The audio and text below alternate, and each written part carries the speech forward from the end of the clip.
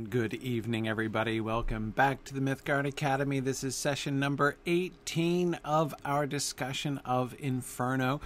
Before we get back into the text, in which I will hopefully make more rapid progress than I did last week, I wanted to make an announcement. This is the same announcement I made last night, but I wanted to just kind of continue this through this week. Most of you will have heard of our Signum Path program. It's our new professional development program, focusing on communication skills and people skills and all those really, really useful things that so many people could use help with nowadays, and which do a really wonderful job of helping to separate you from the rest of the pack, whether it comes for competing for promotions or for looking for new jobs. So we just got a generous donation from one of our donors who would like to create a little scholarship program to help some other folks try some Path classes for free. So we are giving away 6 seats in our Path courses that we're running in April. And so the courses in particular that we're giving away seats for are our Powerful Presentations class and our Nuts and Bolts of Writing class. So these are some excellent starter classes for our oral communications badge and our written communications badge. So if you are interested in taking one of these that are absolutely free, what I'm going to do is I'm going to be we're taking names from people who are interested, and I'm going to randomly choose 6 of them at the end of the week, like Sunday night. I'll do that, and then we'll email folks for who wins. So I hope people will take advantage of this opportunity to just take a completely free Path course. If you can do this in April, that would be awesome. So just send an email if you are interested to path@signumu.org. So that's just path@signumu.org, and just mention which of the 2 you would rather take, Nuts and Bolts or the Presentations class, and let us know, and we will pick the winners and give away some of those seats. So that's a fun little thing that's happening this week that I wanted to share with everybody. Okay, so let's oh boy, okay. Stephen is starting off with a really interesting question. So Stephen says, thinking of the hypocrites, we've seen shades in other circles described as naked, but is this the first time we've seen some described as clothed? Are we to assume most are naked, unless the clothing is part of the punishment or vice versa? Yeah, that's an excellent question. I think, Stephen, and I might be wrong about this, but I think that nudity is the rule, not the exception. I think so. I don't think folks are taking their clothes with them down into hell. Yeah, I think only when it's, like, if it's mentioned specifically, it would be... obviously, as you say, the cowls of the hypocrites are, the primary element there. But yeah, and most other... I'm trying to think, I'm just trying to run through my mind thinking about the physical descriptions that we've seen. Sometimes the actual bodies... like body parts and things are mentioned, and whenever that happens, it seems to me that they're usually naked. Like, for instance, Stephen, I'm thinking about the diviners with their heads screwed around backwards, right? And the depiction, remember there, of their tears running down their backs and down the running down the cleft of their buttocks, right? So it seemed they were definitely naked, yeah, so I think that's... I mean, it's only just one sort of small illustration, but I'm thinking also, of course, of the rain of fire in the 7th circle and the people like smacking themselves with the fire, and so I don't think they're wearing clothes down there. I think they're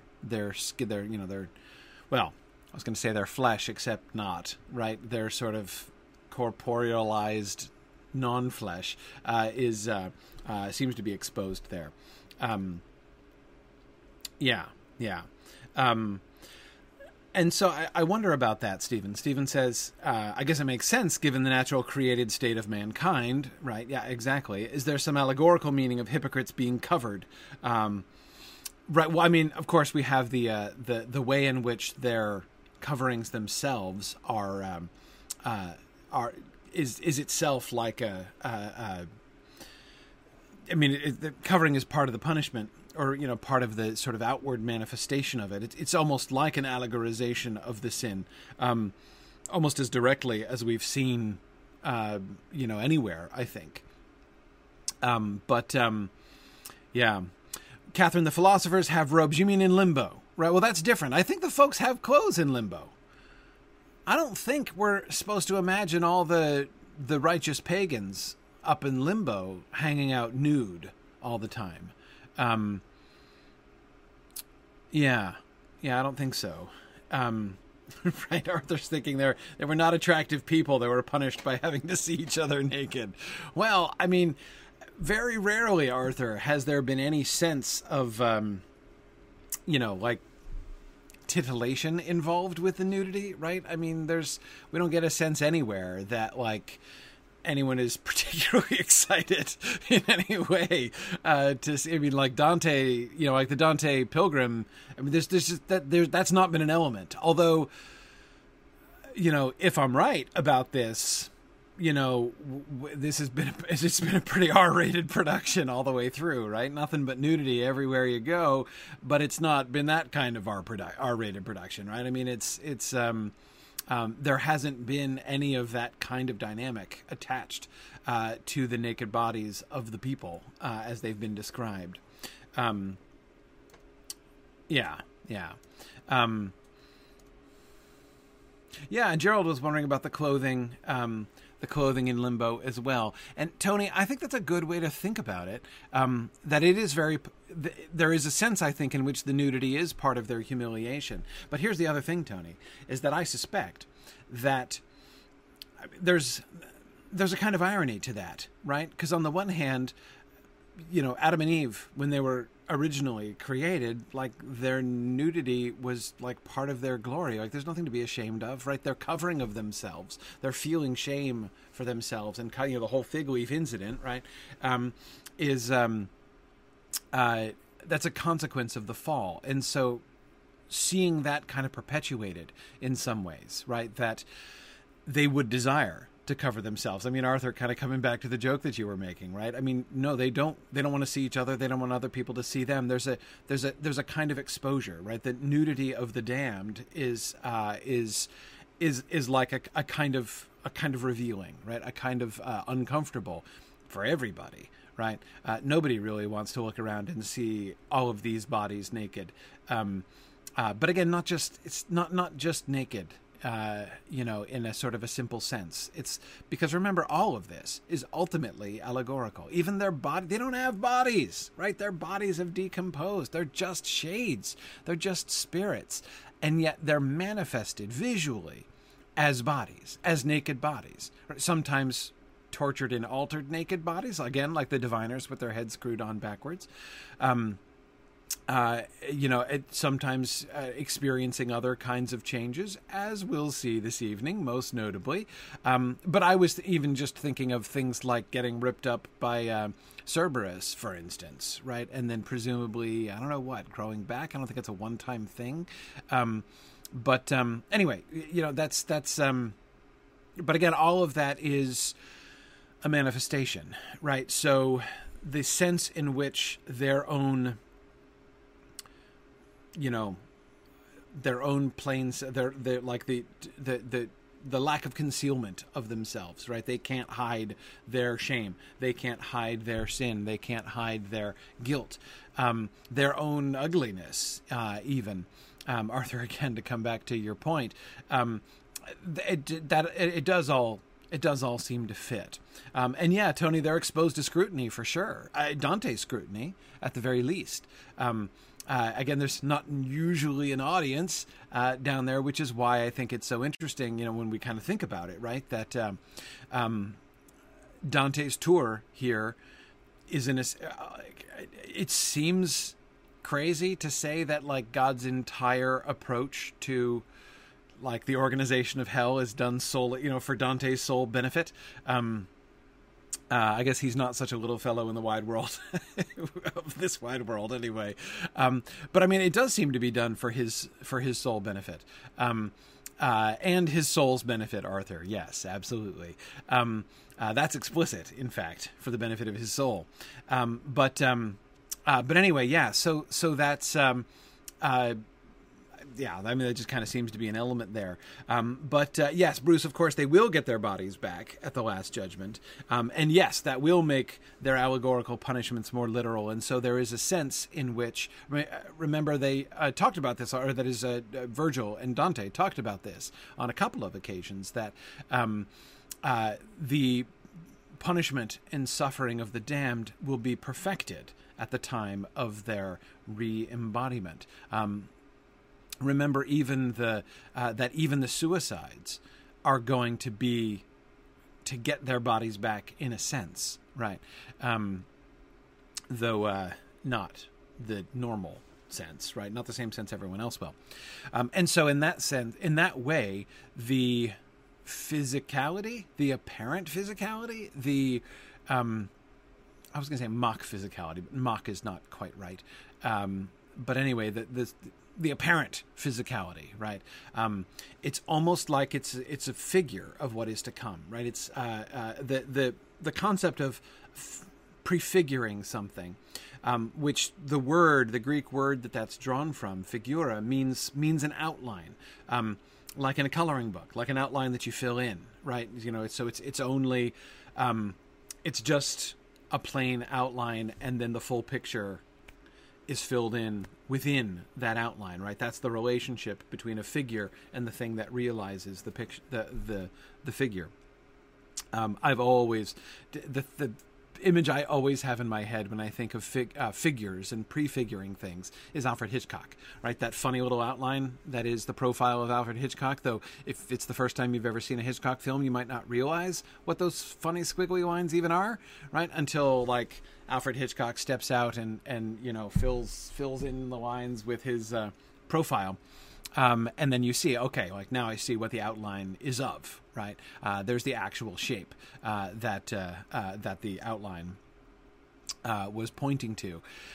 There's an element, it would seem, Bruce, for the reasons that you're pointing to, that the apparent physicality of the tortures of hell are themselves a prefiguring of the reality later on. None of these shades have bodies, though we see them as if they have bodies, and their bodies are described, and so many of the punishments are almost entirely bodily, as we've discussed, like though that seems to be a kind of almost dramatization, right? Rather than literal. They're not literally physical punishments, and yet they are sort of prefiguring the punishments to come. But, yes,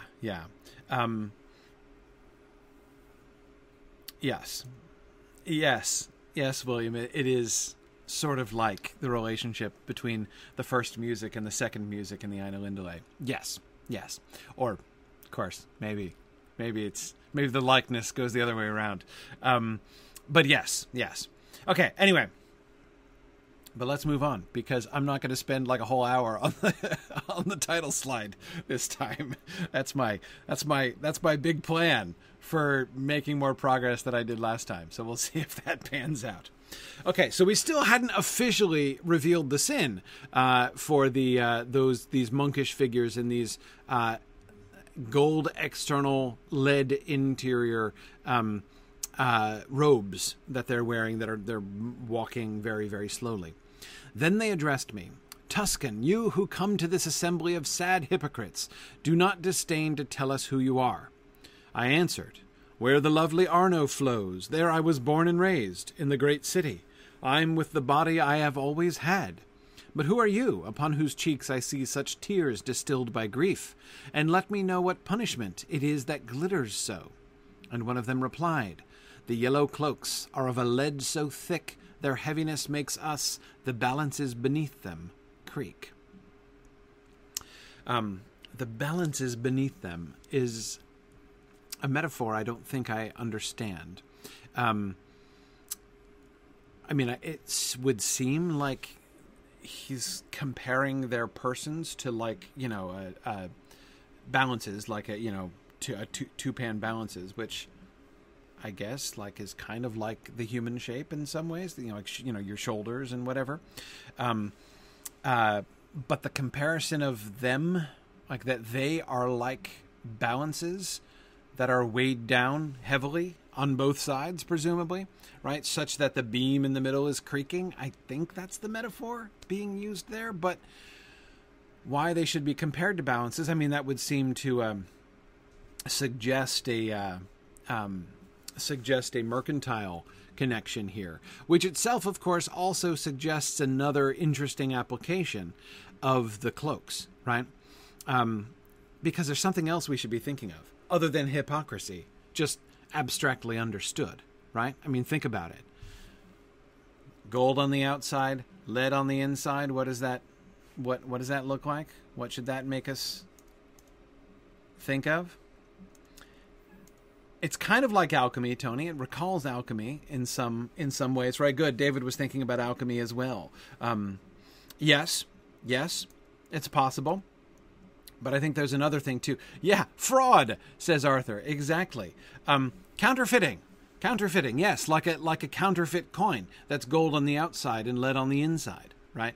Now, yes. So that is, of course, a form of hypocrisy. So I don't recall there being references here to any, like, that people are explicitly counterfeiters. That this is necessarily the place that a counterfeiter would end up.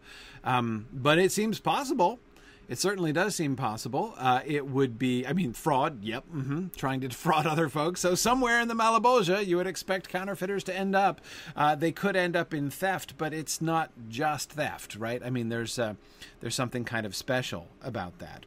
And yes, exactly, Bruce. The kind of the way in which counterfeiting itself, sir, looks like almost a kind of an allegory for hypocrisy, right? For those whitewashed tombs, right, that look beautiful on the outside, but internally are full of dead men's bones, and all uncleanness. Yeah, exactly. Like the lead coin with gold on the outside that you're trying to pass off for full price, right? For full value.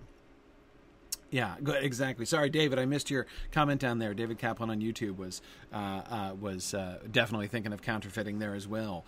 And again, all of this kind of works together. I love the way this is one of the simplest correlations, right? I mean, there've been a bunch of times, and there will come another time soon, in about 10-15 minutes, in which we're going to be asking, or at least I'm going to be asking, what's the connection? Why are these people punished in this way, right? I mean, sometimes it's kind of puzzling. Other times less so, right? Like the flatterers, who are chin deep in excrement, and there are and these guys, right? The hypocrites, with these weighted cloaks, gold on the outside and lead on the inside. The way that maps onto the sin is sort of refreshingly clear. But I love that extra element, that kind of counterfeiting element, which I suppose I wouldn't have thought of had he not made that metaphor about the balances. So maybe that was why he made the metaphor about the balances. But again, let me think one more time, though, about him comparing himself, like his person, I'd say his body if he had one, itself to the balances, right? So you'd think if there were an identification, like the sin, a hypocrite would seem to be, if you were choosing a metaphor for a hypocrite, it would seem to be the counterfeit coin itself. He is like a counterfeit coin, gold on the outside. I get, Bruce, just like the whitewashed tombs, right? Whitewashed tombs equals counterfeit coin equals hypocrite, right? That those are all, but he isn't comparing himself. The metaphor that he invokes there isn't comparing himself to the coin. It's comparing himself to the balances that are creaking and groaning beneath the coin, right, beneath the weight of the coin. And that's interesting. That's interesting. I'm trying to parse that one a little bit more allegorically. Seems worth pausing over for a second. Does it so one thing, and I'm just kind of trying to think it through here.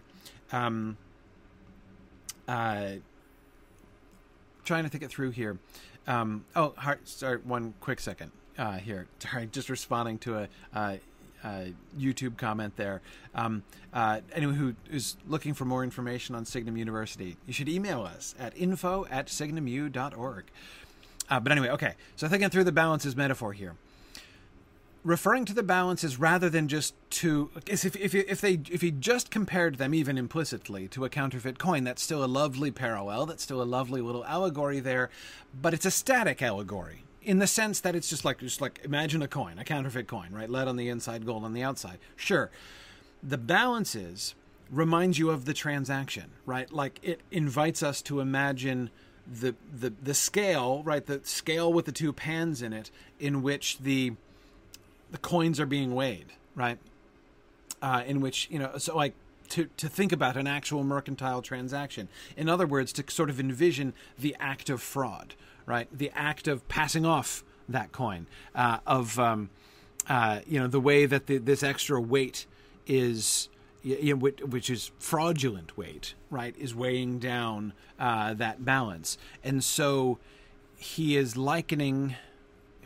Maybe, I'm not sure this works exactly, but he is likening himself to like the act of the fraudulent transaction, if you see what I mean, rather than merely the static, item, which is itself the instrument of fraud or the means of the fraud.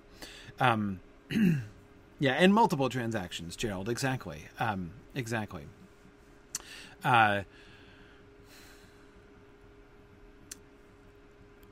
Yeah, or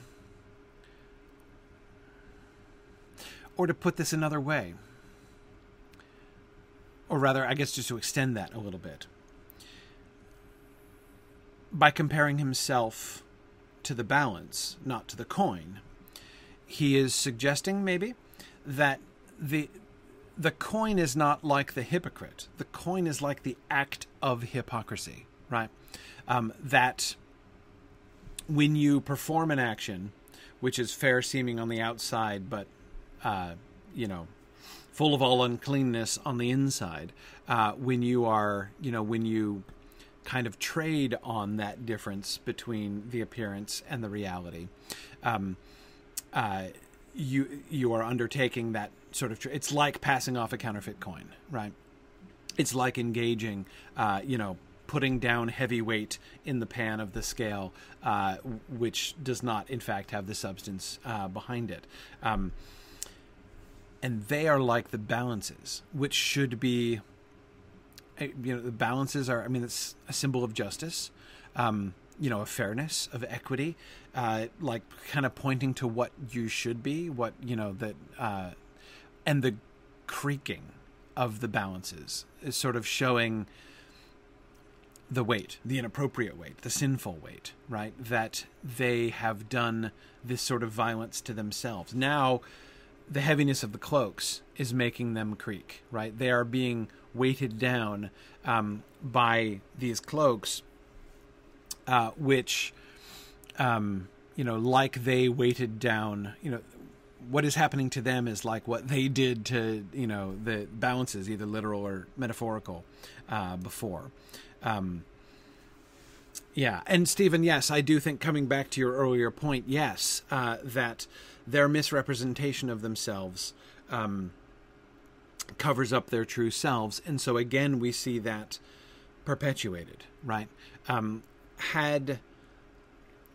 If there were a real contrapasso, to use the word that I'm not a huge fan of, if there were a real reversal in hell, which there isn't, I feel pretty strongly about.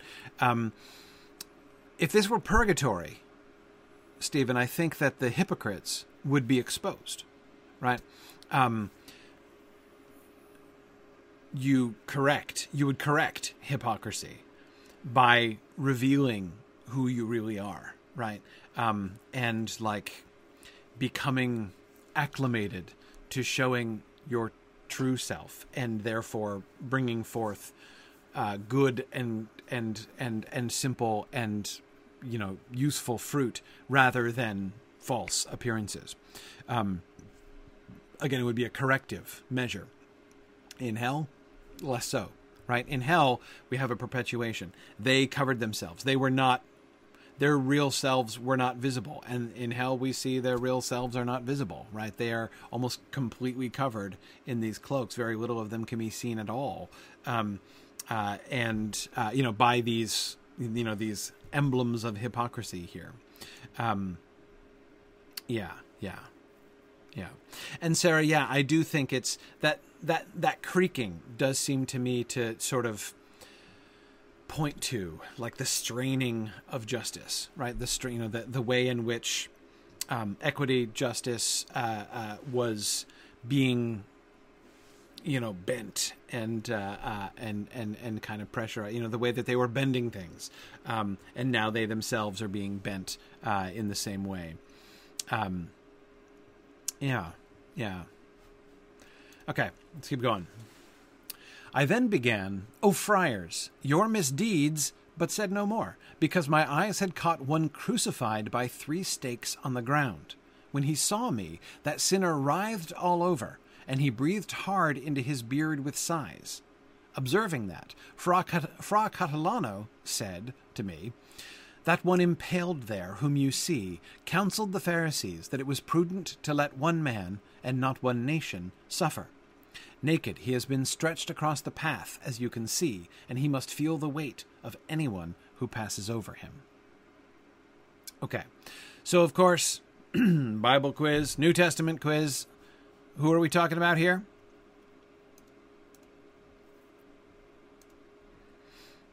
Who are we talking about here? Who's that? Yes, Caiaphas. Exactly, Caiaphas. Caiaphas was the high priest at the time of Jesus' crucifixion. And he is the one who made that prediction. That's a reference to John 11, if I'm remembering the end of John chapter 11, if I'm remembering my chapters correctly. They're talking, it's right after the resurrection of Lazarus, and the Pharisees are like, this guy's causing all kinds of trouble, right? And Caiaphas says that it is prudent to let one man die rather in place of the whole nation. In other words, let's get rid of this guy. Jesus, that is, being the guy in question.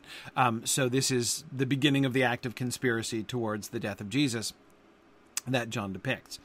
Why is Caiaphas here?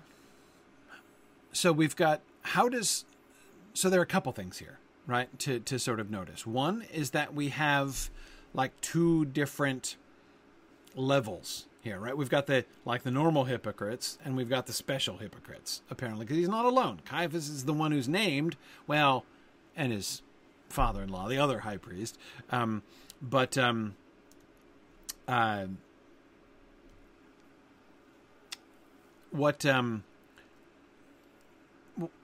the difference? Why does he get the special punishment? And how does his special punishment make sense?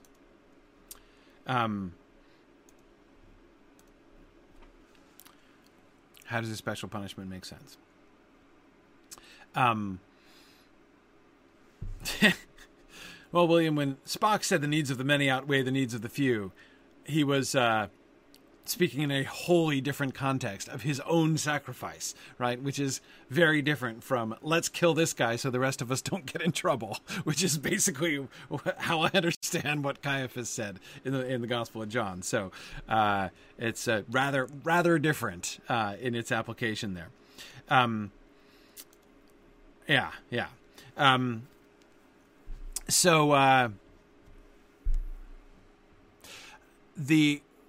crucifixion seems a fairly clear reference, right? A fairly clear connection.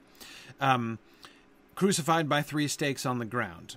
So he is impaled in the sense that his arms and legs are impaled into the ground with stakes. So he is laid out and crucified like Jesus, but he's not up on a cross, right? He's lying down on the ground and sort of staked down onto the ground, but he's staked down in crucifixion posture. So his punishment, his torture, parallels the torture of Christ on the cross. Okay. And good, Stephen, he's naked, not clothed. Yes, exactly. Okay.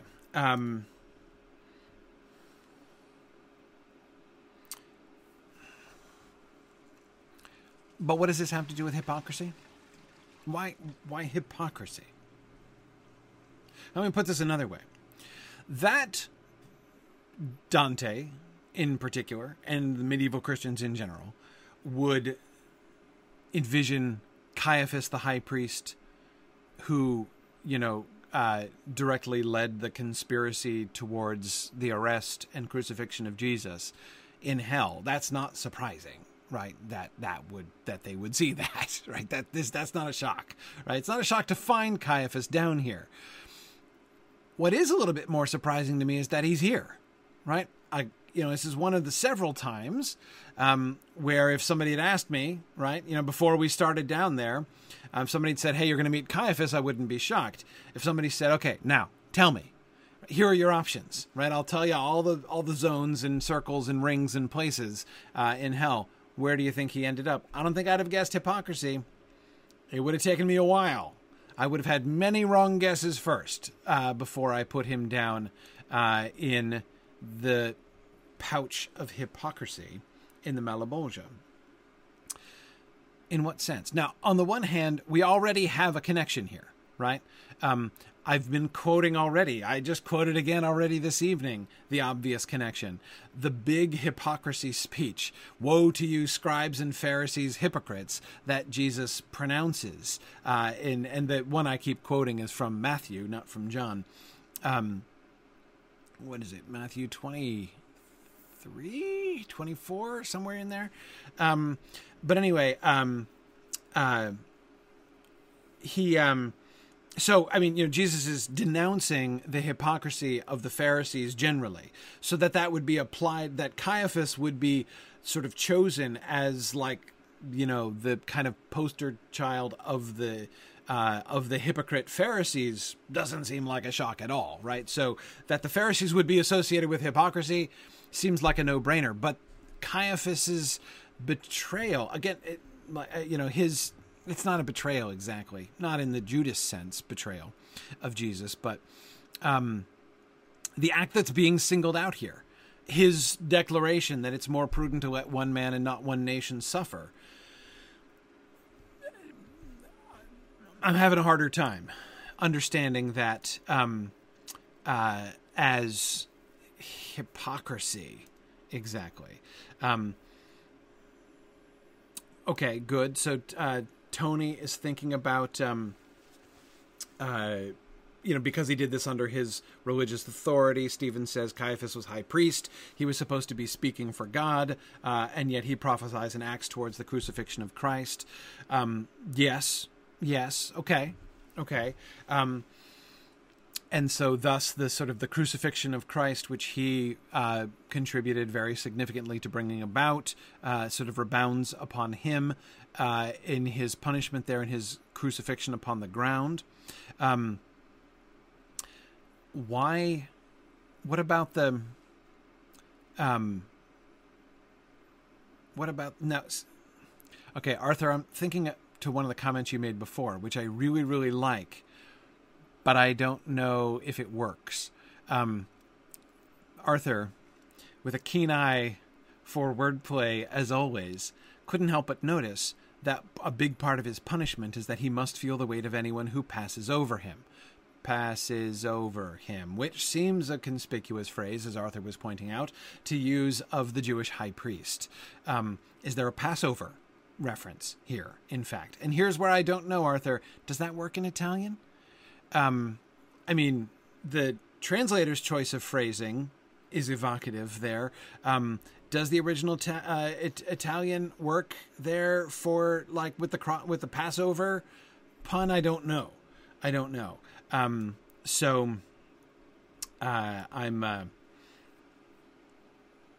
not sure. So I can't speak to that. But I think it's interesting. And Timothy, I do think that there's an element here in which Caiaphas is being sort of demonstrated as the ultimate Pharisee who are known for hypocrisy. The high priest who should have offered holy sacrifices, but instead committed the highest evil. Sure. And Tony, he is laid low in crucifixion rather than raised up, like Jesus was. Yes.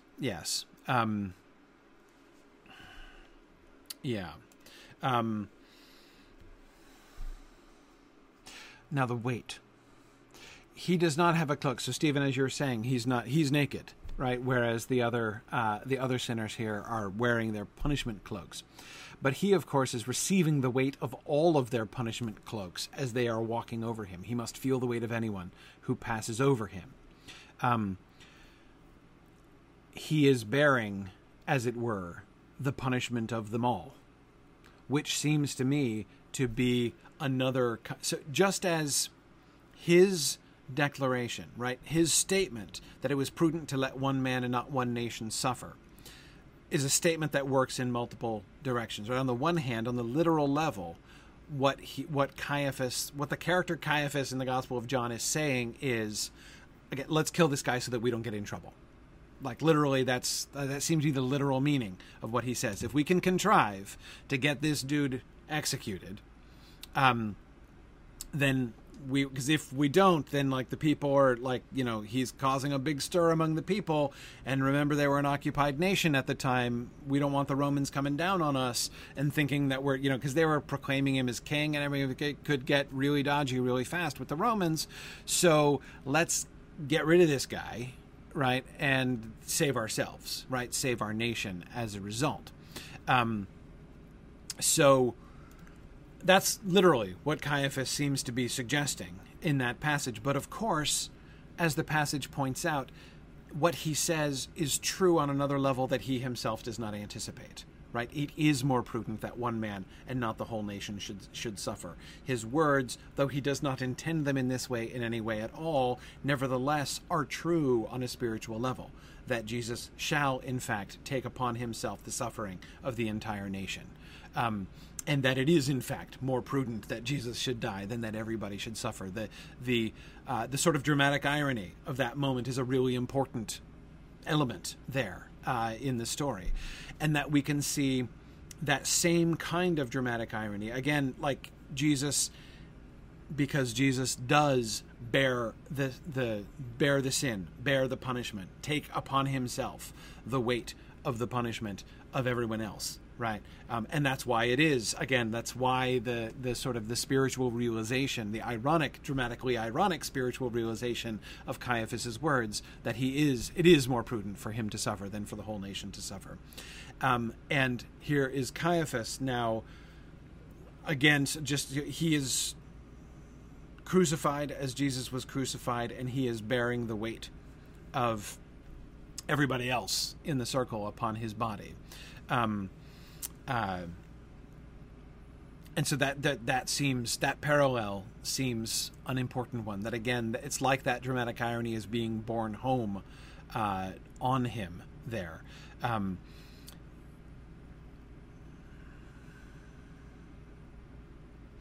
guess that works. I guess that's enough for me to understand this here. He must feel the weight of anyone who passes over him. Yes.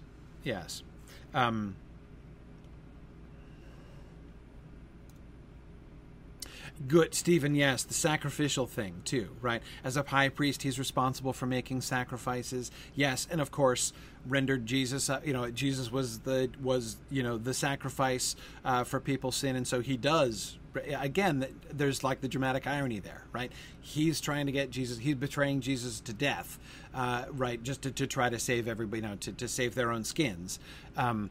But of course, he does end up, though not by his intention. Just as his declaration is true on the spiritual level, though he doesn't know it, his act, though he doesn't know it and doesn't intend it, there's, again, this disjunction between his intention and what he thinks he's doing and what is actually accomplished. Right? He does actually, essentially, assist to render up the ultimate sacrifice there. And now he is sort of, again, that's kind of this. I'm still not exactly able to like precisely lay my finger on the way. I'd need to think this out a little bit more. Exactly what the link, the relationship between how this is kind of, Dante is showing this to be sort of rebounding onto him, both the crucifixion and the, taking the sins of others upon himself, literally. The way that he is laid out in this almost sacrificial way. He's not making it easier for anybody else, of course.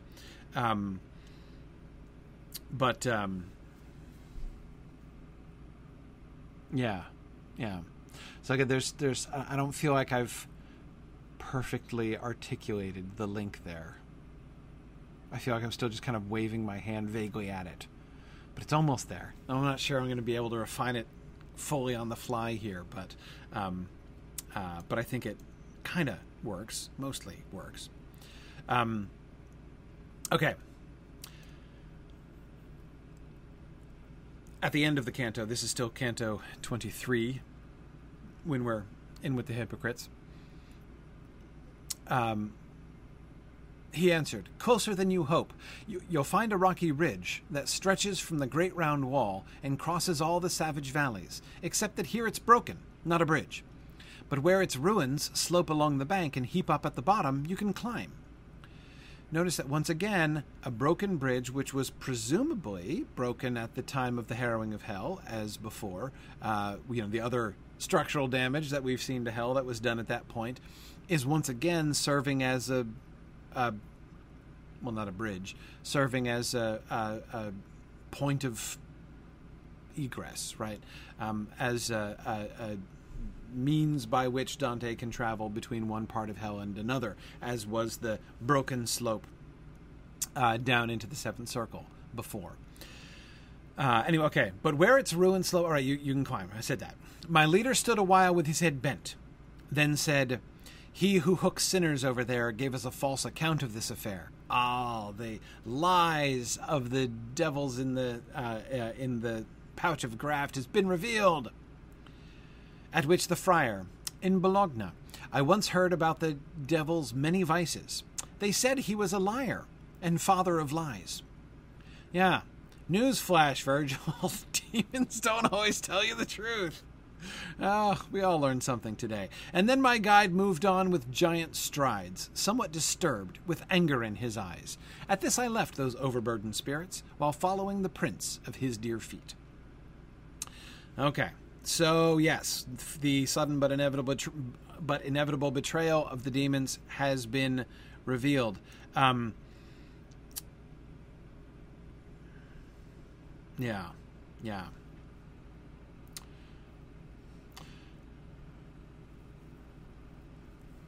Okay.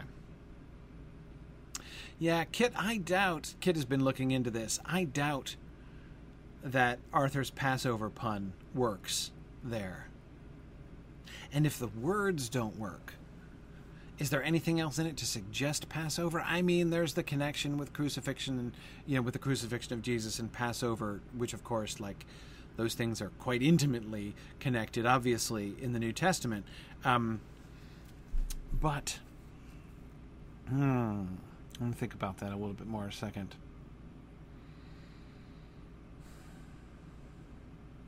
I don't think so, because passing over, if the wordplay itself doesn't make the connection, what's being described is quite different, right? I mean, the sense in which the Passover, like the sense in which something is being passed over in the sense of the Jewish Passover, is like the angel of death passing over the house. That is like skipping over, not stopping there, right? Whereas the passing over that's happening as they troop over him is just literally like we have to cross over his person. So they're like not skipping over him, they're stepping on him along the way. So it doesn't seem to be anything like the same sense of the concept of Passover. So if the concept is so different and the words are not the same, I don't think it can work.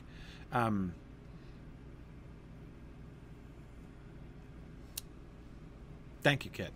We'll see. Check out that line, the Passover line, Kit, in the Italian version, and see if you can see any connection there. But I'm increasingly doubtful. Right? Arthur says that's Dante's fault, not mine. Agreed. It's Dante's loss. He had an opportunity for a perfectly good pun and didn't use it. Dante's no Shakespeare, meaning he can resist the temptation to make a pun, as Shakespeare never could. But anyway, okay. The revelation of the deception, of the fraud perpetrated by the demons, is really interesting to me. What's really interesting to me is that Virgil is so mad. He is really put out by this. And the friar that they're talking to is almost patronizing, right? In Bologna, I once heard about the devil's many vices. They said he was a liar and the father of lies. Yeah, they say that in lots of places. I don't think that was just a Bolognese saying there, Fra Catalano. It's well known. That's in the Bible, right? So, yes, he's a liar and the father of it. Yeah. Yeah.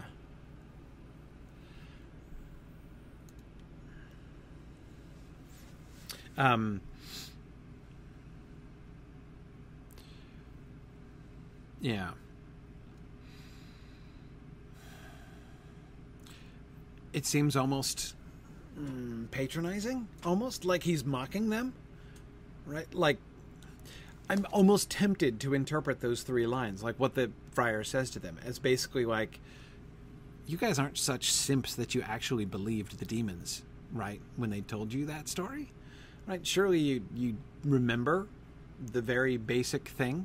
I mean, again, even like his deliberate, which sounds almost like comical understatement. In Bologna, I once heard about the devil's bin. It came up once. Like this obscure thing was quoted to me once. But I remember it. I remember this strange thing. That I once learned that the devil's a liar. Right? Maybe you haven't heard that, but I did. Now, of course, Virgil, you could say, has more excuse than many because the New Testament hadn't been written yet when he was alive. But still, it would seem to point out. Yeah. No, Stephen, I don't think Stephen has asked a good question. Is he mocking them? Is the friar mocking them? Or is Dante mocking friars, who apparently are so unlearned in Scripture that they base their theology on sayings that they overheard? No, most people base their theology on sayings that they overheard, in the sense that most people are illiterate, and so they would have heard it, is what they would have done. So I don't think so.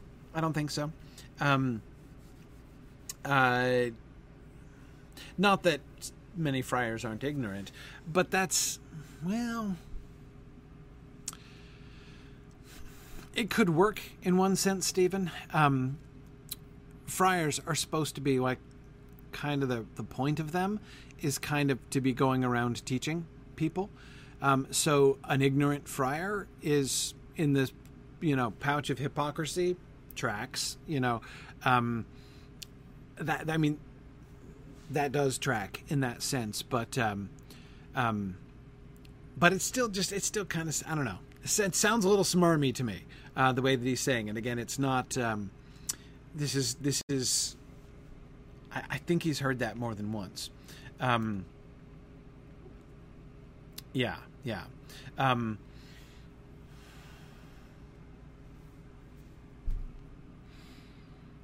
yeah, maybe. It's possible, Stephen. I mean, I think that, that reading that, if we don't say that the friar is deliberately mocking them, but that the friar is himself coming in for some mockery here in the way that he's phrasing this, that he's bringing this out as if it were this obscure piece of learning, when in fact it's not. And it's a very unobscure piece of learning that most anybody should have heard. That could be a kind of a backhanded slap at friars in general, him in particular. I definitely can't rule that out. But I still can't help but notice that at the end of the day, Virgil's the one who ends up looking bad. Dante, the pilgrim, doesn't seem to care, right? The prince of his dear feet, right? He's still following in Virgil's footsteps. Yeah. And yes, good point, Bruce. I'd forgotten about that, Bruce. You're right. That passage in the Bible is linked to the Pharisees. Yes. Jesus's statement about the devil being the father of lies. So yes, it's locally relevant here in the area of Caiaphas and the Pharisees. Hang on with Virgil, because we have another thing. Here's where we start the next canto with Virgil. And I don't get this. Another one of the many things I don't understand. In that part of the young year, when the sun begins to warm its locks beneath Aquarius, and nights grow shorter, equaling the days, when hoarfrost mimes the image of his white sister upon the ground, but not for long, because the pen he uses is not sharp, the farmer who is short of fodder rises, and looks and sees the fields all white, at which he slaps his thigh, turns back into the house, and here and there complains like some poor wretch who doesn't know what can be done, and then goes out again, and gathers up new hope on seeing that the world has changed its face in so few hours, and he takes his staff and hurries out his flock of sheep to pasture. So did my master fill me with dismay when I saw how his brow was deeply troubled, yet then the plaster soothed the sore as quickly, for soon as we were on the broken bridge, my guide turned back to me with that sweet manner I first had seen along the mountain's base. That is when he first met him. Okay, this is, as far as I can remember, the longest and most heavily elaborated single simile in the entire Inferno so far. It's like a full narrative here, right? It's almost like a parable. It's so long, right? Do you follow the parable here, right? So we've got hoarfrost, right? This sort of particularly heavy kind of frost, which makes the whole ground look completely white, and so can be mistaken for a covering of snow, which is apparently what's been happening here. So the farmer in Aquarius, that part of the young year, when the sun begins to warm its locks beneath Aquarius, and nights grow shorter, equaling the days. So the hoarfrost is miming the image of his white sister, which is snow, upon the ground. So the farmer who is short of fodder, that is, therefore he was hoping to bring his sheep out to pasture because he doesn't have enough fodder to feed them, which he would need if there were snow on the ground and they couldn't find any grass, so he'd have to feed them fodder indoors, but he doesn't have enough, so he's upset. He looks and he sees the fields all white and he slaps his thigh and turns back into the house and complains like some poor wretch who doesn't know what can be done. But then he goes out again and sees all the apparent snow has melted. It's not snow after all. It's just a hoarfrost, and it's passed off already. And so he takes new hope and takes his staff and hurries out his flock of sheep to pasture. That is how Virgil was like, apparently, in his response to the news of their deception.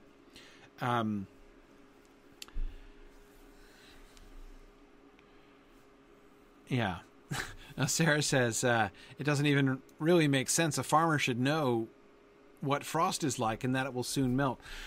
Yeah, Sarah, I can't shake the thought that this farmer is not a great farmer, right? Nor a great person, right? I mean, he's just like, he's going back into the house. So he's first a fool, mistaking hoarfrost for snow. And then secondly, like, what does he do when he finds the fields covered with what he believes to be snow erroneously? Just turns back into the house and here and there complains like some poor wretch who doesn't know what can be done. Right? So he just goes and whines about it. I mean, it's not a good look. It's just not. So what is the message? Virgil is like an incompetent and morally questionable farmer. Really? That's what we're going with? Yeah, now, Bruce, I do understand that Dante is no farmer, but it doesn't take a wild leap of imagination to imagine that a farmer would be able to tell the difference. Again, I don't think he's suggesting that farmers on the whole are continuously making this error, right? That I don't think he's assuming. I don't think Dante's assuming that no farmer can tell the difference between hoarfrost and snow. And again, it's the turning back into the house and here and there complains like some poor wretch who doesn't know what can be done. Not just the helplessness, but the complaining. I don't think this is an exemplary farmer. Exemplary in any sense. Because he's wrong. He's wrong. The hoarfrost mimes the image of the snow, and so therefore can possibly be mistaken for it at first glance. If you're not careful. If you're a sucker, right? I mean, if you don't know what you're doing, if you just take one really superficial look and then turn immediately back inside and spend all your time whining and complaining instead of going out and actually checking things out yourself.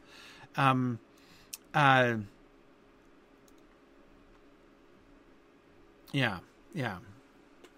Now let's see. That's an interesting theory, Sarah. Let's think about that more. Sarah's suggesting that I'm misreading the simile entirely. She says, isn't Dante the farmer and Virgil the frost? Let's see. Okay. So did my master fill me with dismay when I saw how his brow was deeply troubled, yet then the plaster soothed the sore as quickly. You're so right, Sarah. You're exactly right. Oh, that's wonderful. Oh, Sarah, that helps me so much. Excellent. Great work. You're completely right. It is Dante who is himself the incompetent farmer. Dante the Pilgrim, right? And it is Virgil's aspect. So he mistakes Virgil's... He's looking at Virgil's brow, right? Virgil's aspect. And he sees that Virgil's upset. And he mistakes it for a blanket of snow on the ground, when it's just hoarfrost, right? It looks like snow, but it passes off very quickly. And then he takes new hope. So Virgil is the frost, or Virgil's countenance, right? The the trouble on Virgil's brow is the hoarfrost, mistaken for snow. Dante is the farmer, and the sheep... who are the sheep being driven out to pasture?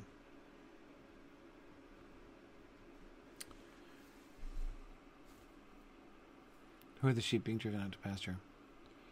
Or what is the sheep being driven out to pasture?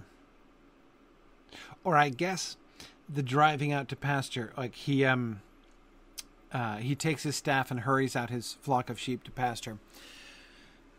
Goes about his work, right? Goes about fulfilling his duty and obligations, right?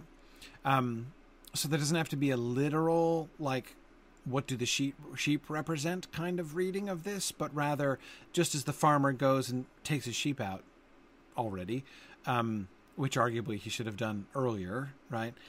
So Dante is now doing his duty, which is to follow along behind Virgil, except he was already doing that. Sorry, I'm still puzzling over what are the sheep, or like what is the parallel of the taking the sheep out to pasture. And then he uses a healing metaphor. Yet then the plaster soothed the sore as quickly. Like if you have an open wound and you put a sticking plaster on it, and that soothes it so that it's not exposed to further irritation. When I saw how his brow was deeply troubled, yet then the plaster soothed the sore as quickly. For soon as we were on the broken bridge, my guide turned back to me with that sweet manner I first had seen along the mountain's base. So it's his sweet manner, which is like the plaster that soothes the sore, which was Dante's upsetness, right, at the sight of Virgil's discombobulation and anger. So perhaps, Devora, Dante's courage is the sheep, right? It's like, so he musters his courage in following along. Yeah. Okay, awesome. Sarah's following up saying the sheep are the task to be done, which is not actually impeded by the perceived problem, right? Yeah, so the task to be done, which is to put the sheep out to pasture, which he thought he couldn't do, but now he realizes that he can do and really kind of could have done all along. So Sarah adds, Virgil is in fact still able to lead him on and continue their task. So he's going to be able to, Dante, is going to be able to continue.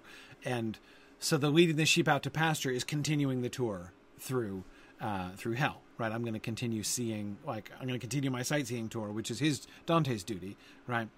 And he's going to be able to do that. He was afraid that he might not be able to because Virgil's mad, right? Virgil's upset. And if Virgil's upset, then that suggests to him, Dante Pilgrim, that they're not going to be able to continue, right? So I'm going to now be able to put my sheep out to pasture. Yeah. Good. You're on a roll here, Sarah. You're good at this. Excellent. Yeah, I think that works.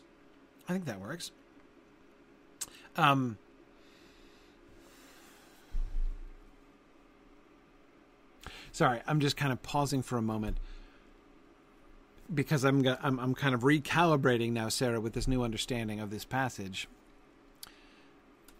Recalibrating my reaction to those first, 15 lines, right? This simile, the really, really long simile. If what he's dwelling on is not Virgil's incompetence, but his own simple and ignorant response to Virgil, interpretation of Virgil, it's not Virgil he's dwelling on, it's himself that he's dwelling on.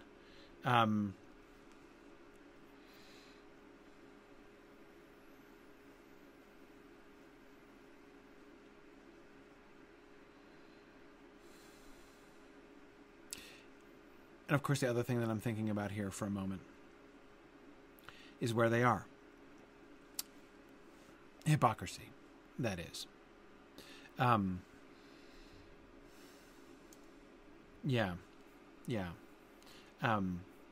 Right, Michael saying his own misestimation when he should have learned enough to know better by now. Yes, to trust in his dear guide, right? To know that everything's going to be fine, that there's not going to be any impediment. He doesn't have to turn back into the house and here and there complain like some poor wretch who doesn't know what can be done, right? That's not going to happen. He should know that. Even if they have to cool their heels outside the gates of Dis for a little while, they're not going to have to. He's not going to be thwarted in taking his sheep out to pasture. Yeah.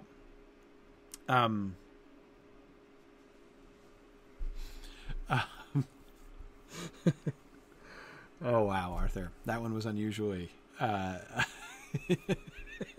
no, because there are no goats involved here, Arthur. But anyway, never mind. Sorry, never mind. Okay.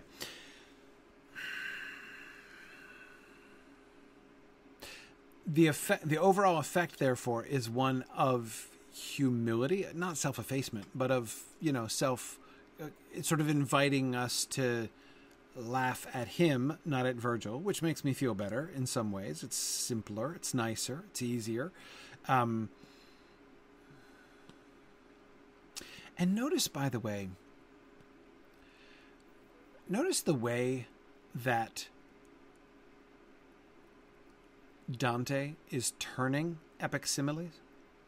Epic similes, like in Virgil, in Virgil's poem, and in the Aeneid, don't work exactly like this, or in Homer. Not that Dante had read Homer, but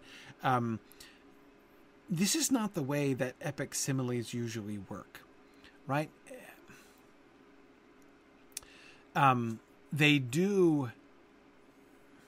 Usually they help us picture things, right? Like they ask us to imagine a particular thing, often with like some narrative attached to it. And it can be quite elaborate. But the function of it is to get us to like picture the sight or hear the sound of something, which we're then going to be told is like this other thing, right? The general trend, here's a pretty big statement. Maybe it's even true. I don't have time to scrutinize it thoroughly and go through my Virgil and Homer to see if this is right. But it seems to me that the general trend in epic similes is to help in this kind of visualization or conceptualization, perhaps, of a particular phenomenon, like oral or visual phenomenon, perhaps, usually. But notice how Dante is kind of turning the epic simile tradition. This is not an epic simile like that at all. In fact, as you see immediately by the excellent allegorical interpretation that Sarah was making there, it's like an allegory, right? And I think that Sarah is exactly right to allegorize it. Not just that I think her reading is spot on, but her process is spot on, right? The proper thing here is not like, okay, let's try to see the thing that he's trying to ask us to picture, and then what are we supposed to compare to that? Because ultimately a simile is a comparison. That's what it does. That's the purpose of it, right? And here it's not, this isn't exactly a comparison, right? Again, it's certainly, it works like an epic simile, but it isn't exactly an epic. It's not just a comparison. It's more like an allegory. And for us to parse it like an allegory, as we've done, Virgil's demeanor is the frost, and Dante is the farmer. And what are the sheep, that are being led out to pasture? That's exactly the kind of question that this, again, more like a parable than a simile, invites us to do.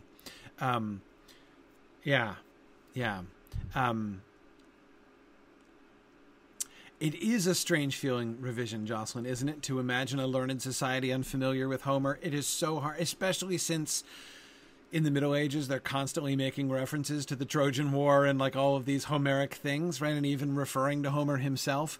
It is really hard to forget. No, sorry. It is really hard to remember that they didn't know Homer. It's such an easy thing to lose sight of. This is going to come up very forcefully soon, hopefully as soon as next week, because we're going to meet Odysseus. And boy, the temptations to be thinking about Homer for us are huge, or to be like, he's not getting Odysseus right. Remember, this is Ulysses. It's not Odysseus, right? This is the Ulysses of the Aeneid, not the Odysseus of the Odyssey that he's referring to. So that's one of the places, Jocelyn, where we're going to feel that tension most, I think, in the entire Inferno. Okay. And were it not that, down from this enclosure, the slope was shorter than the bank before, I cannot speak for him, but I should surely have been defeated. But since Malebolgia runs right into the mouth of its last well, the placement of each valley means it must have one bank higher and have the other short. and so we reached at length the jutting where the last stone of the ruined bridge breaks off.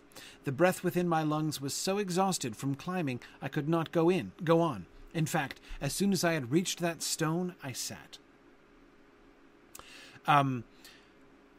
Okay, first of all, just new information. We didn't know this before. He's never mentioned that, like, the bridges are going down and down and down, that the inner wall of each pouch is lower than the outer wall of each pouch, so that as we're going in Malebolgia, he's continuing, as he's going from wall top to wall top, and pouch to pouch, he's continuing to descend. And that's interesting. That's interesting. But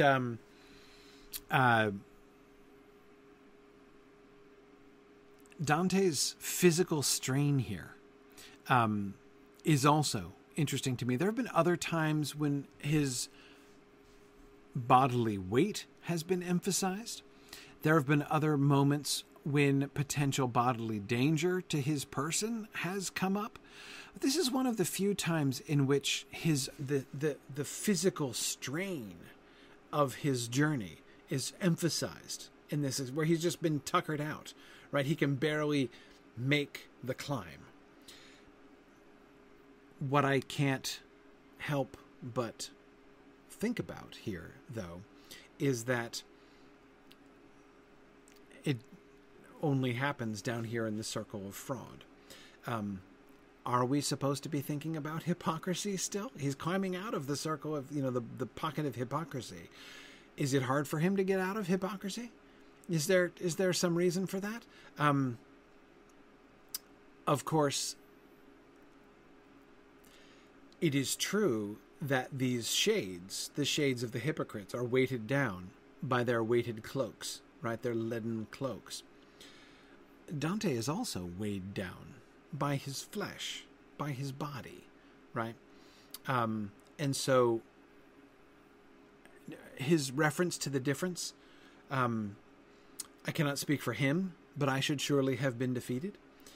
No, he can't speak for Virgil. And again, as from all that we've seen, I doubt Virgil is breathing hard right now, because Virgil doesn't have a body, but Dante does have a body. It's hauling his heavy carcass up the hill that makes him pant and so tired.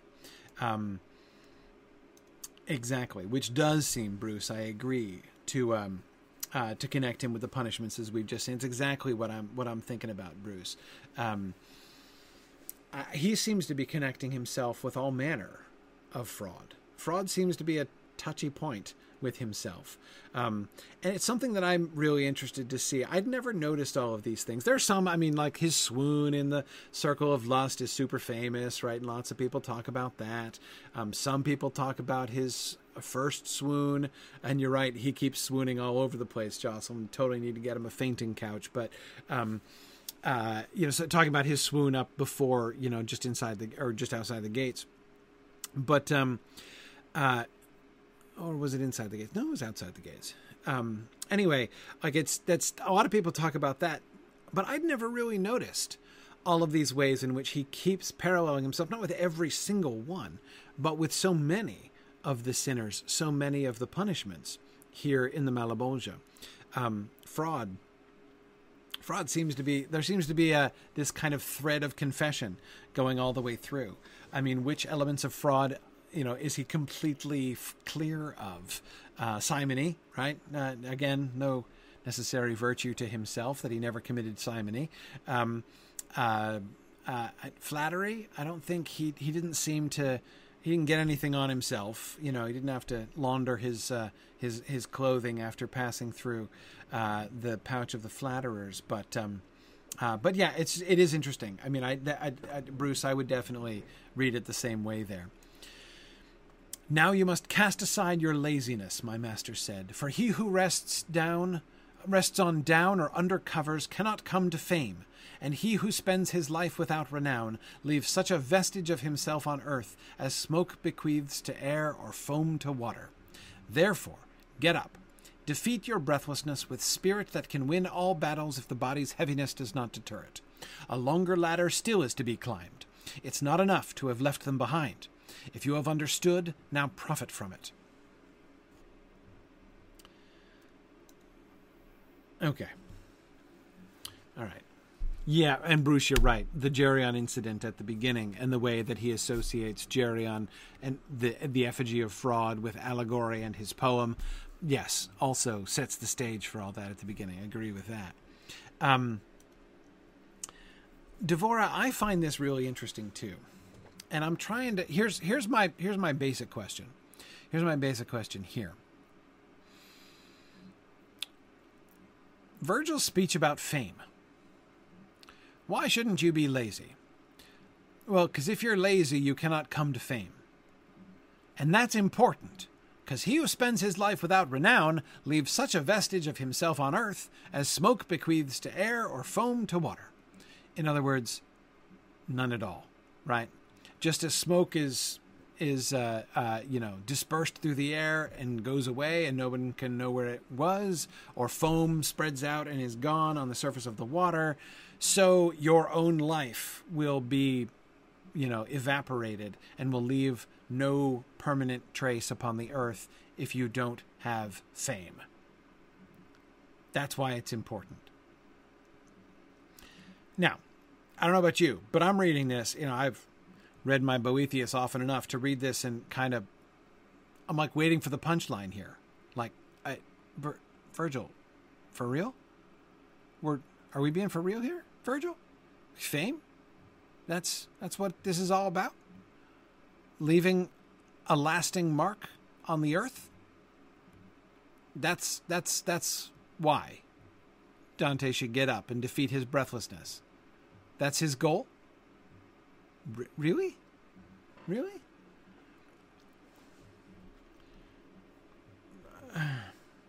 It is a rather paganish view of fame's importance, Jennifer. I agree. It's very Roman, sure. It's not that I can't imagine Virgil in life saying this, right? But presumably he's learned a few. It almost sounds like, hang on, is this a trap? But here's the other thing. Maybe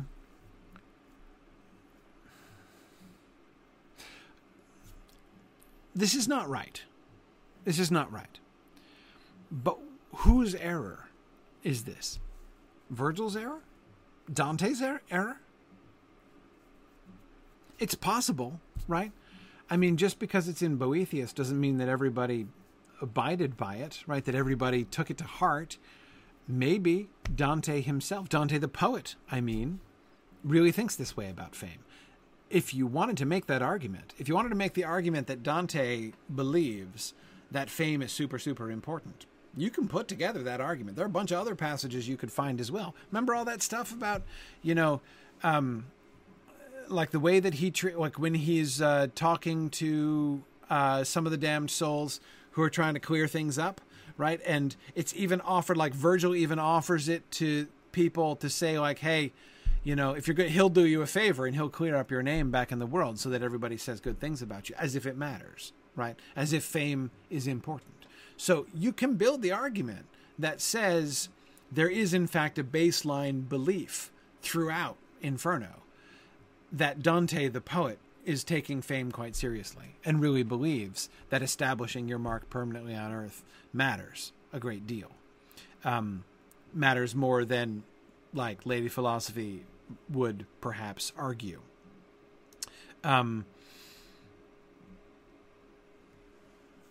Yeah, Dante is very concerned with getting his laurels, Bruce. I think that that's a possible reading. This is a thing.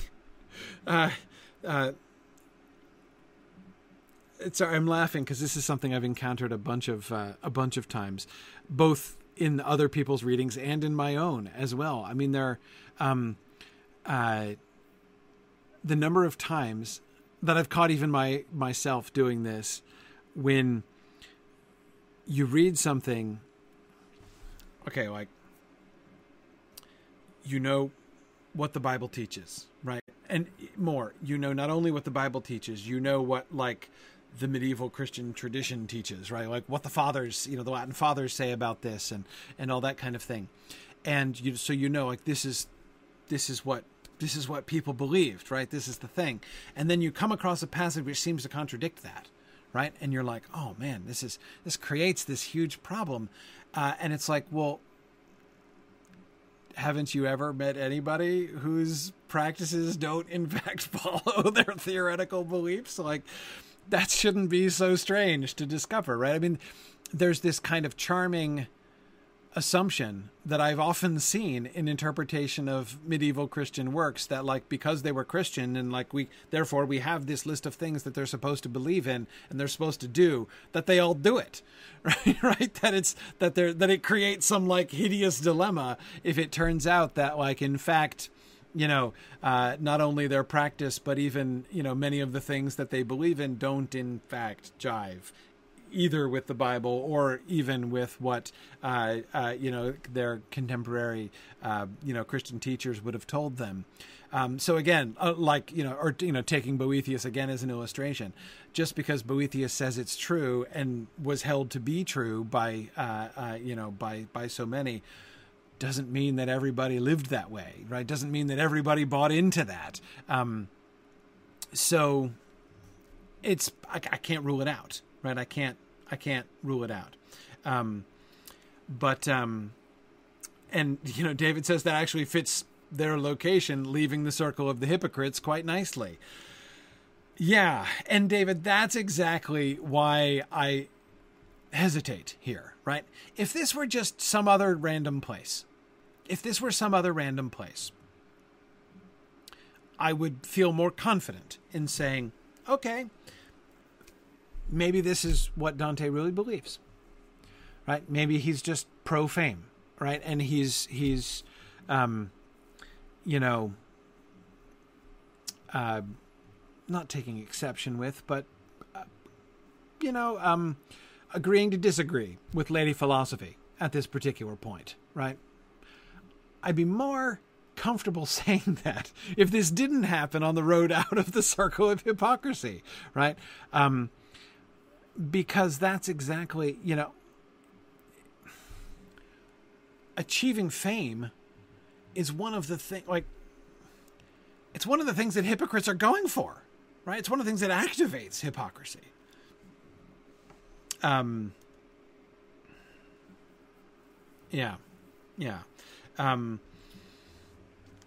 It just seems kind of conspicuous. So it gives me pause. Because it's like a little too on the nose, if you know what I mean.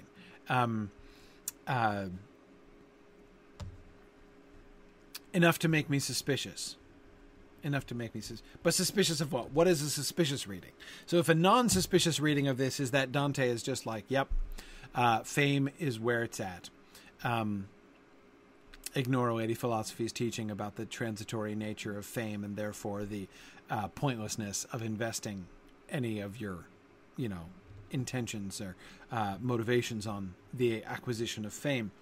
The suspicious reading would be something like, here's Virgil talking like a pagan, right? Jennifer, exactly like you were saying, that we're seeing the imperfections of Virgil's own understanding of how things work. Virgil, of course, has not read Boethius, right? Because he didn't have the benefit of Boethius. Now, again, he's learned a lot. Many things have been revealed to him since his death in limbo, while he's been in limbo. But,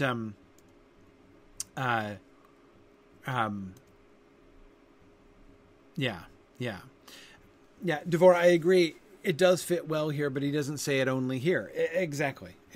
So, I mean, I don't think it's cut and dried.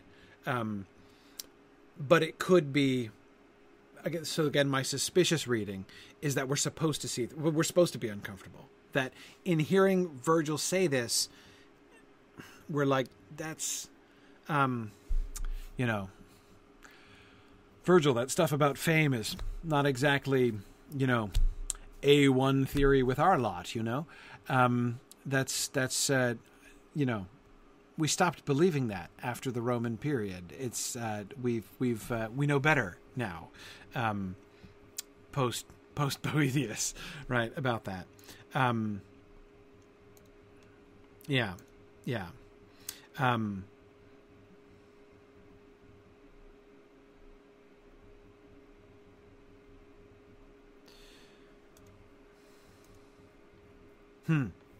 Yeah, the famous Virgil's fraud. Well, not fraud in the sense of him like defrauding or trying to cheat someone, but I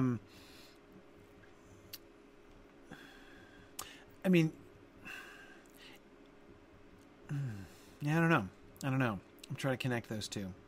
Well, let me go on. Let's just kind of keep this in mind. Keep this in the back of our minds, and we'll see if we come across other places where we see this theme come up again. We'll sort of try to return to the fame theme if we see it continue.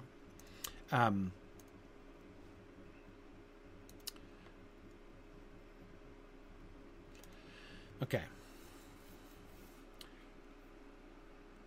What do we get on the other side? Snakes. All the snakes, right? He describes the snakes, which are more snakes than places that have lots of snakes, right? And now he's describing the sinners. Among this cruel and depressing swarm ran people who were naked. There you go, Stephen. Definitely naked people here.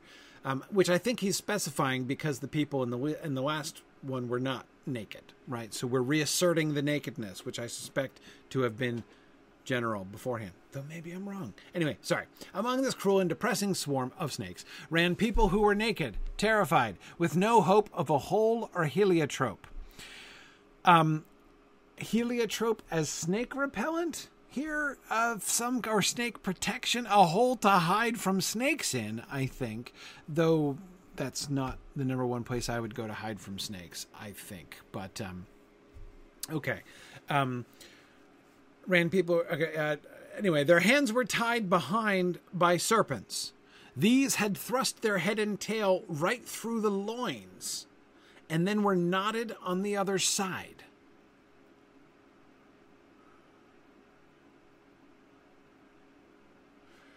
Okay, so the sinners have their hands behind their backs, and snakes are wrapped around their wrists, tying their hands together behind their backs. And then the serpents have thrust the head and tail of the snake, tying their hands together, thrust through their loins, and then were knotted on the other side. So the snakes wrapped around their hands have the two snake ends, head and tail ends of snake, skewered through the body? Like through the torso of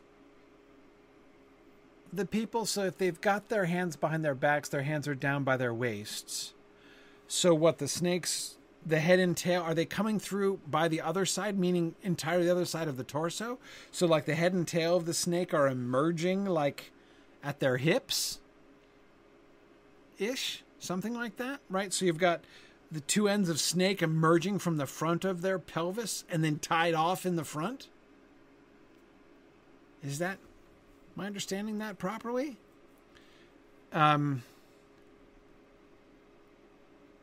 Yeah. Between their legs?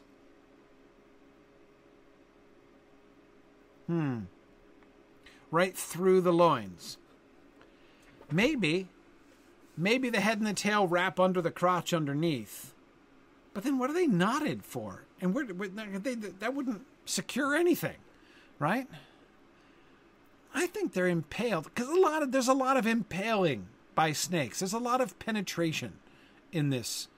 Did you notice that trend, right? Towards bodily transfixing and penetration that happens here. The snakes are invasive in this circle. Yes. Those of you who are in the comments box currently making uncomfortable noises, I hear you. And I think we're supposed to be uncomfortable. I'm dwelling on this in part because it is one of the most noteworthy elements of Cantos 24 and 25 that we get a very great deal of physical description. Dante really seems to want us to visualize what's going on here. And even though it's uncomfortable in lots of different ways, right? We've got like whole bunches of different groups of people who will be uncomfortably triggered by these descriptions. And I'm not trying to downplay that, but Dante wants us to visualize this. The detailed visual descriptions that he gives are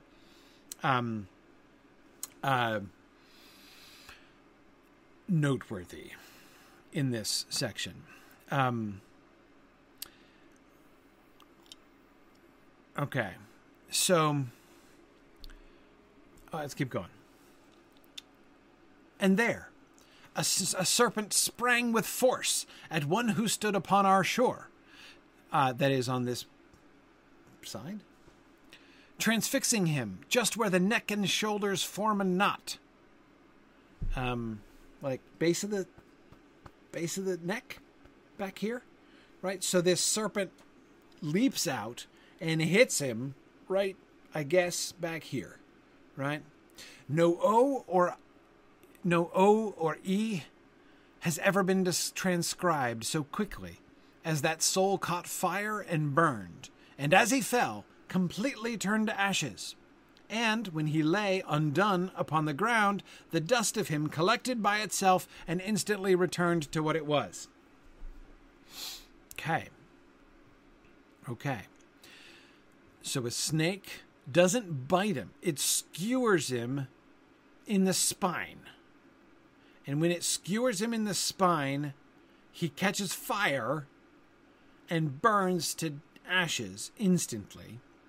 Right? Thanor style. But, unlike Thanor, recycles himself. He then is immediately reconstituted, and he's back.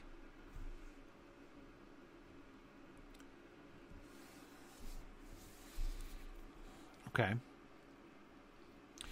Out of curiosity, what sin is this dude guilty of, you think? Any guesses? What flavor of fraud is this dude? We've not been told yet, right? We've not been told.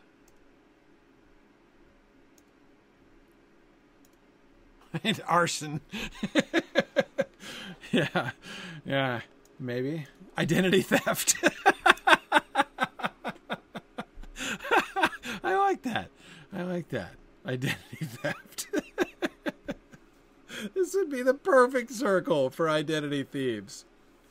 Oh, yeah. Oh, man. Dante is centuries before his time. I love that. Yeah. Okay.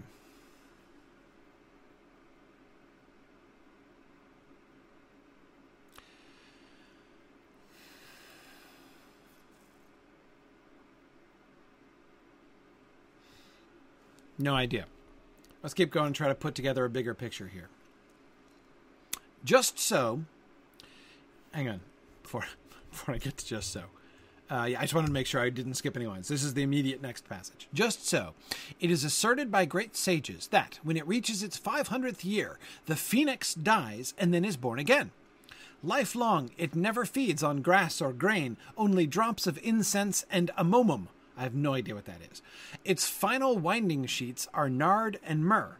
And just as he who falls, and knows not how, by demon's force that drags him to the ground, or by some other hindrance that binds man, who, when he rises, stares about him, all bewildered by the heavy anguish he has suffered, sighing as he looks around, so did this sinner stare when he arose. Oh, how severe it is, the power of God, that, as its vengeance, showers down such blows. What? Okay. Phoenix I get. The phoenix I get. Okay, no. I don't get it. Oh, really? Amomum is related to cardamom? Like cardamom and lavender? Got it. Okay. Cool. There we go. I learned something. Where's the stress? Amomum? Like cardamom? Okay. Huh. Interesting. Anyway, all right. So when I say I get the phoenix, I mean I understand what he's talking about. I don't understand exactly why he's talking about it. It seems like, I mean, okay, like I see the parallel, right? I mean, he's just burned and fallen into ash, and then he's reconstituted himself. Like, sure, it makes you think of the phoenix. Why wouldn't it? But the phoenix. Now,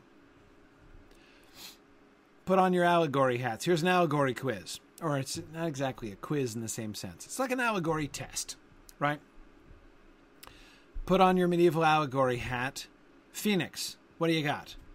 Allegorize the phoenix. When we read about the phoenix, we should be thinking of what? Resurrection. Absolutely. That's kind of a slow pitch right there, right? Absolutely, we're thinking about resurrection, right? Yeah, just like resurrection. This guy's not. It's not exactly resurrection, or if it is, it's a strange, just kind of parallel to resurrection, right? A mockery, almost, of resurrection? Okay. The winding sheets of nard and myrrh kind of puts me in a Jesus in the tomb pre-resurrection frame of mind there, right? Especially with the myrrh, remembering back to the wise men at the, birth of Jesus. Yeah, Devorah, this is like a resurrection to eternal death rather than eternal life. Absolutely.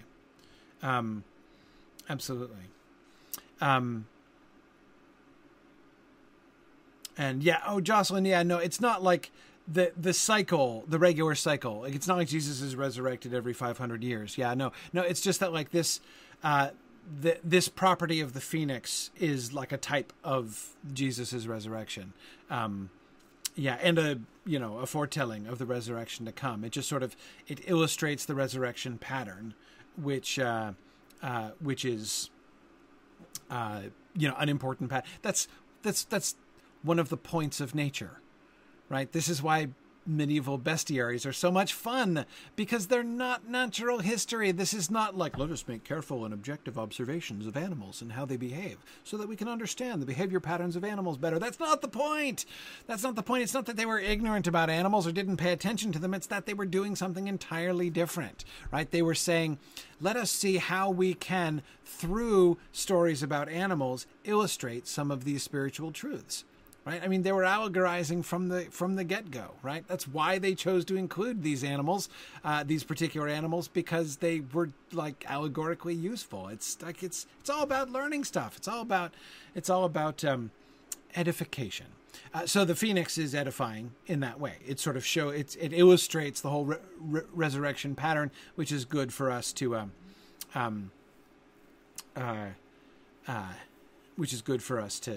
think about. Okay, fine. That second one, I don't even know that I understand this. And just as he who falls and knows not how. I'm going to skip the middle bit. Just as he who falls and knows not how, who, when he rises, stares about him, all bewildered by the heavy anguish he has suffered, sighing as he looks around. Now, I've been there, right? I've been there. Like, you trip and fall, and you, like, slam into the ground, and you get up kind of stunned, and you're looking around like, what the heck? What did I just trip on? I don't even see anything, right? Bewildered by the heavy anguish he has suffered, sighing as he looks around.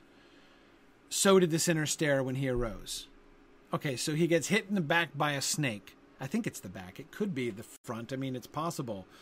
But I would think the shoulders and neck, I think it's got to be the back. But it's possible that he's like and skewering him through the clavicular notch, but I don't think so. I think it's coming in the back. Anyway, so he gets hit in the back with the snake, right? Bursts into flame, collapses into ash, and then pops up again. I'd be a little discombobulated too, probably, right? But doesn't it seem like a weird simile? Like comparing a big thing to a little thing? I mean, it's like he's literally saying, when you spontaneously combust and then get immediately reassemble into a living human being again, it's kind of like when you fall down and then get back up again. Well, it's a little bit like that, but not all that much. I don't know that. I mean, I guess it's comparing it to an experience that like we've all had, I guess. Yeah. Okay. So, Devora, you're suggesting this is... Okay, let me not skip the middle bit, Devora. Just as he who falls and knows not how, by demon's force that drags him to the ground, or by some other hindrance that binds man, who, when he rises, stares about him. Okay, so this is not a tripping and falling situation. The demon's force that drags him to the ground. So Devora is reading this as he's had a seizure. Or something like that, anyway. So it's not just you've tripped and fallen. This is you've fallen for a cause, like a seizure, say. Like an epileptic seizure or something. Gripped by a demonic attack, such as an epileptic seizure, which could certainly have been interpreted in that way, or by some other hindrance that binds man. Right. I mean, which even opens up Devora, like, quite literally, a perfectly mundane medical affliction that binds you. That's a New Testament word in conjunction with this kind of thing. Yeah. He's still comparing this quite spectacular spiritual event to something comparatively mundane?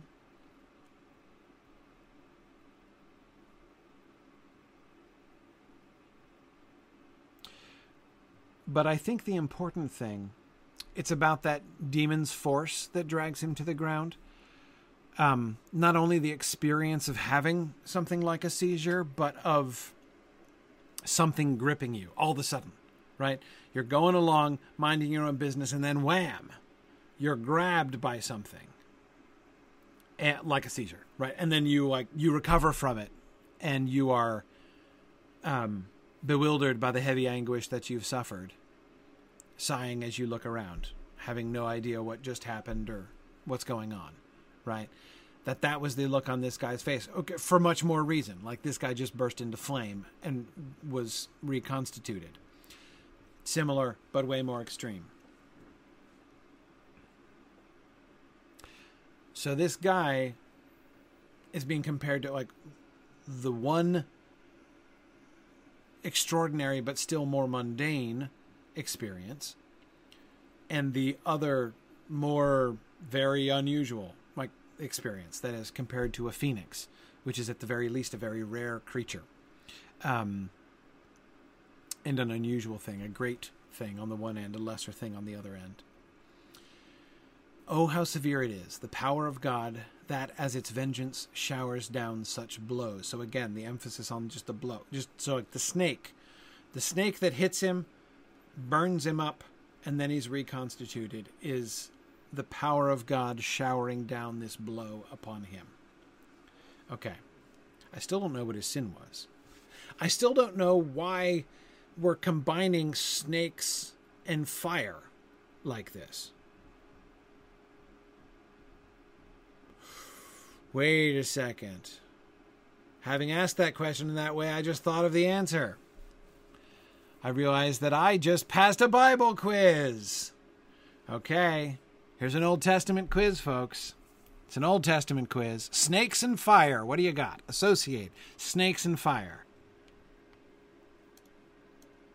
Ah, Devora, exactly. Yes. It's just what I'm thinking.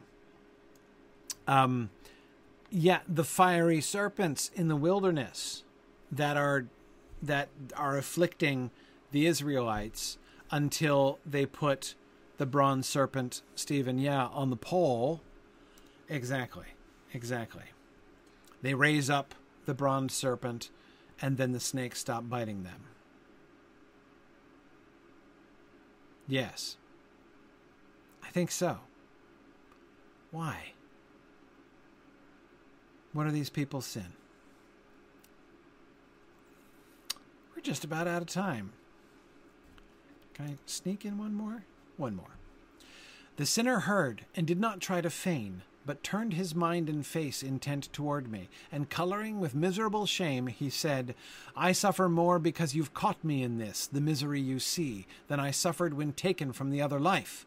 I can't refuse to answer what you ask. I am set down so far because I robbed this sacristy of its fair ornaments, and someone else was falsely blamed for that. So what's the sin? Theft? Sacrilege? Theft of the ornaments of the sacristy sounds like robbing a church might be a special subset of theft.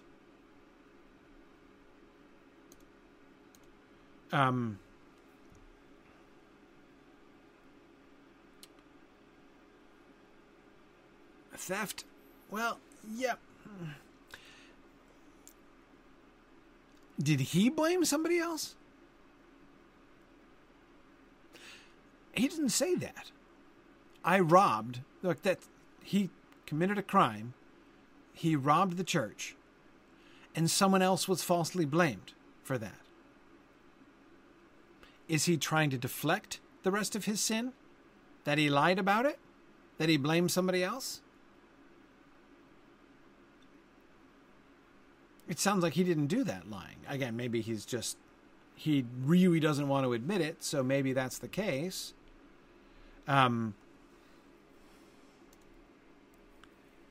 Yeah, if he did, I mean, right. Yeah, Michael is thinking this is like a mistakes were made kind of situation. It's possible. Yeah, at the least he allowed it to happen. Sure. I mean, he didn't like confess and set the record straight. He did allow them to be blamed. Sure.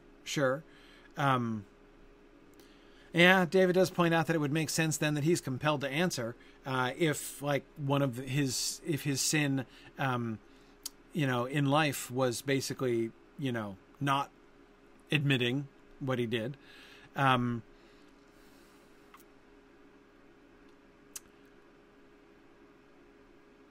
Theft? Lying? Tune in next week when we try to figure out about the snakes and the fire and the even more uncomfortable snake-human penetration that we are going to be the beneficiaries of long and loving descriptions of in Canto 25. So we will get to that next time. Thanks for joining me. I won't keep you up super late to make you read uncomfortable snake penetration passages. So next week. And that's a promise. Thanks everybody for joining me. And I will see you guys next time. Don't forget, if you would like to try one of our Path classes for free, send us an email, path@signumu.org. Thanks very much, everybody. And I will see you guys next week. Bye now.